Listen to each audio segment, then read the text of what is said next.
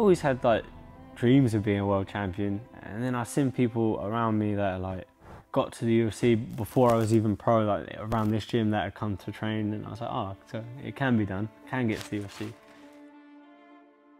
18, I had my pro debut, and pretty much before then that's the goal, I wanted to be world champion. That's it, I'm going to be world champion, I'm chasing the dream. So my name's Arnold, and I'm a UFC fighter. Like, what's the point of doing it if you don't want to be the best? Like, why waste your time if you just want to be another guy in the sport? And it's a lot of impact on your body, you know, your knees, your elbows, you're putting in a lot of hours, and I want something shiny and gold to show for it at the end of it, at least. So I was probably about 16 years old. I started sort of taking it serious. I had a few amateur fights. I had my boxing. I stopped boxing at that point, but I was still training, and yeah, it was still, the goal was to be a pro fighter at that point. Like, I knew I wanted to be a pro fighter. My dad said, you can do whatever you want, but you have to work hard at it. And I was like, okay, well, I don't like working, so I want to fight. And that was kind of when I realised, oh, that's what I want to do, and that's what I'm gonna do. And yeah, it's going all right so far.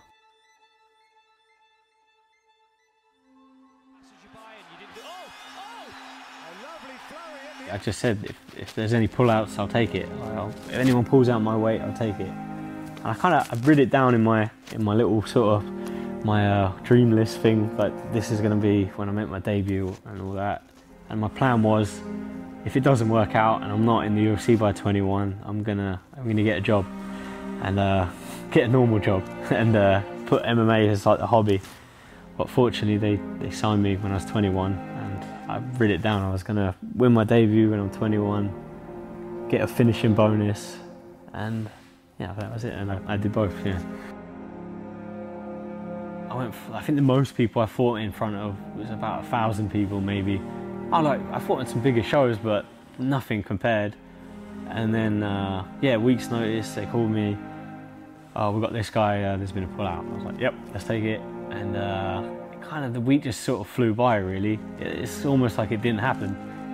But we come out, I fought in Germany against a guy fighting from Germany.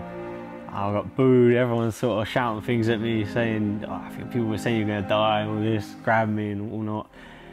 And I was just like, oh, this is it, this is the big time. This is what happens. There was 20,000 people sort of booing me and yeah, shouting names at me and all sorts. Good thing they talk in German. I didn't know what they were saying, but I knew it weren't nice. But yeah, it was sort of, I kind of took it in my stride. It sort of felt good. It was nice to have that many people there watching a fight, even if they wanted to see me lose. So yeah, and it worked out. I always kind of expected it because I worked for it and visualized it, and you know, every day I thought about it, and it just felt normal in a way. It just felt like, yep, this is where I'm meant to be, and not in a cocky way, but it was kind of, I thought about it so much as if I've seen it so much. I felt like I'd lived that already, so I felt like I was already there. And so when I was there, it was like, yeah, about time, you know, what took them so long, sort of thing. But yeah, I didn't realise I was still a bit immature, 21, sort of maybe not ready for the big dogs just yet. But fortunately, through injuries and stuff, it slowed me down, and I've had a slow progression, and you know, it's worked out. I ended up having my dad in my corner for the first UFC fight. He'd cornered me for like amateur fights and stuff, but that was the first time he'd cornered me in the UFC, and I just kind of sort of just remember thinking, I can't quit in front of my dad. It's just embarrassing. I can't do it. I was like, I know he'd be disappointed if I just sort of go, oh, I'm done, sort of thing, you know, give up a position. I was like, whatever happens, I'm winning this. I'm not going to quit. You have to take me out. And yeah, it was just seeing him in the corner, sort of, he didn't even say anything, just looking at him, I was just like, yeah, I know. Just sort of looking at him, I could see in his face, he's like, oh, come on, like, what are you doing?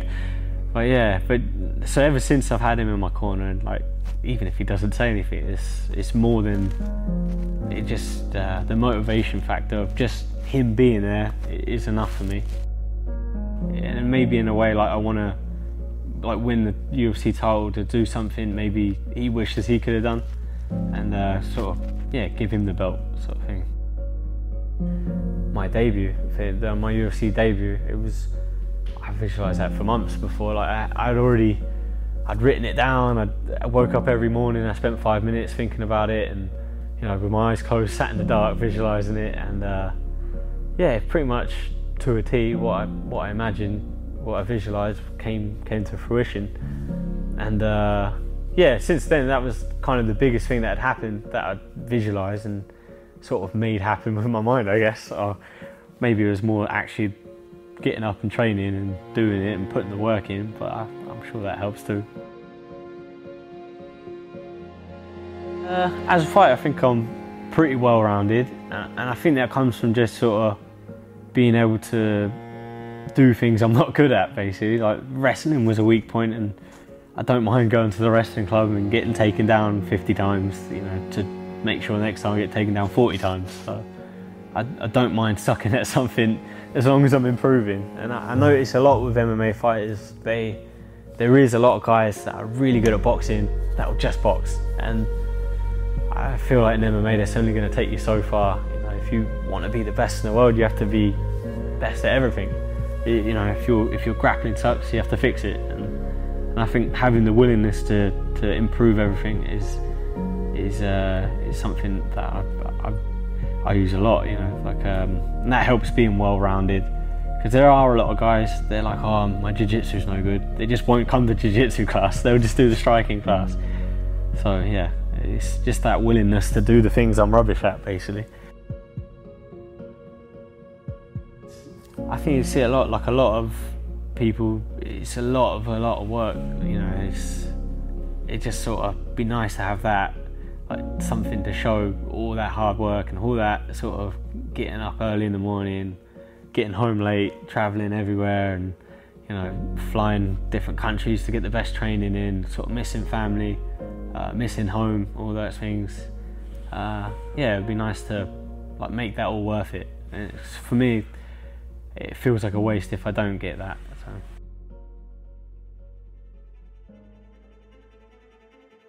I never really I always sort of downplay everything I do really, but I suppose when I think about it, it has been a lot of hard work to get here. In the start of it, I was working down the docks, loading containers, funny enough, and my boxing coach used to get us in early in the morning. Fortunately, the boxes are in at 4 AM, so he'd call us, oh, we've got sparring at 4:30 if you want it. I'm like, yeah, okay. We'd come spar in the morning and then drive 45 minutes back, do a day loading containers, and then come back in the evening to do grappling. It's just days like that all the time, and it's hard graft, it's just hard work even then. And a lot of hours travelling, sitting on the train, sleeping in train stations because I missed the last train home. Living in a little village, that's sort of one of the bad things. The trains don't run that often. But and also travelling. I travelled to Canada, that's where I train now, in Canada. Being away from family, I've been going there for 6 years, so I've missed a lot of Christmases, I've missed a lot of birthdays, I've missed a lot of family time. I haven't seen my friends. Obviously I've gained a lot of new friends. I've gained a Canadian girlfriend, and but yeah, just little things. There's always the small things. So I noticed when I first went there, I used to take my dog always running with me, and I came back after a camp. I was there for about 6 months, and he couldn't run with me no more. And he just, in that short time, he'd aged so much. And every time I'm away, I'm always sort of thinking that, when you don't see your family, sort of, oh, is everyone getting old? Is everyone okay? Sort of thing. So it's always something that's on your mind when you're away. Just sort of think about what's going on at home.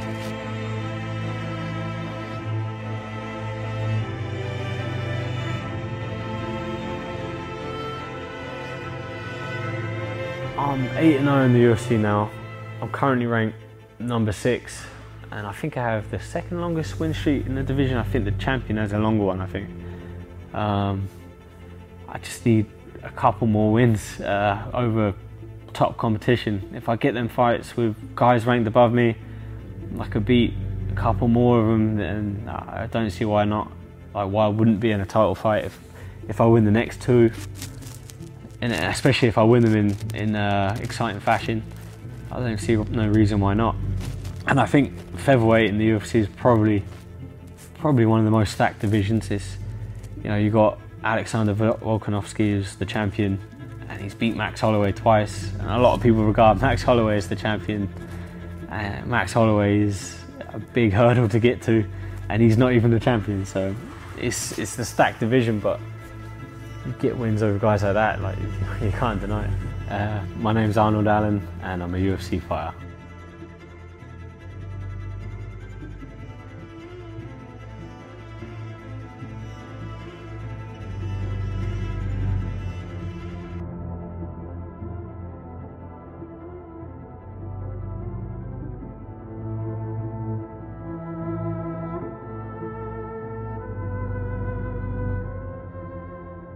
This project with Arnold was only made possible with your guys' support. By heading over to mulliganbrothers.com and buying a t-shirt, you're helping support projects like this. You can now buy the Hardest Worker in the Room t-shirt, all linked down below. There's also the Inspire Change t-shirt and the LFG t-shirt. And all of that helps support these projects. This is what makes us be able to do this. And anybody who's been following the channel knows how big of UFC fans we are. So to be able to go film a UFC fighter, hopefully a world champ in the future, in his gym, working out and ask him some questions, is a dream of ours. It's a dream of the Mulligan Brothers family. So thank you so much. You have got us to this point. We feel the love and the appreciation, and yeah, we can't thank you guys enough. And another thing, this just came through. I mentioned it in the last video. The Mulligan Brothers interview 100K plaque just came through. Thank you to YouTube. Thank you to you guys who subscribed. This is our second channel. This is where you will find the full interview for the Arnold Allen. You'll find highlights from the interviews, and it also helps support projects like this. So guys, thank you very much. This has only been made possible by you guys who help support us. We can get our film crew all around the world to film these documentaries, to film these interviews and projects. And thank you. That's it. That's all I've got to say. Thank you so much. If you want to see more behind the scenes, head over to my Instagram, @JordanMulliganBrother, to see what I get up to on a day-to-day basis, to see who I'm interviewing, to see who we're interviewing next, and to see the projects as they happen and unfold. Have a blessed and productive day, and I'll see you in the next one. Peace.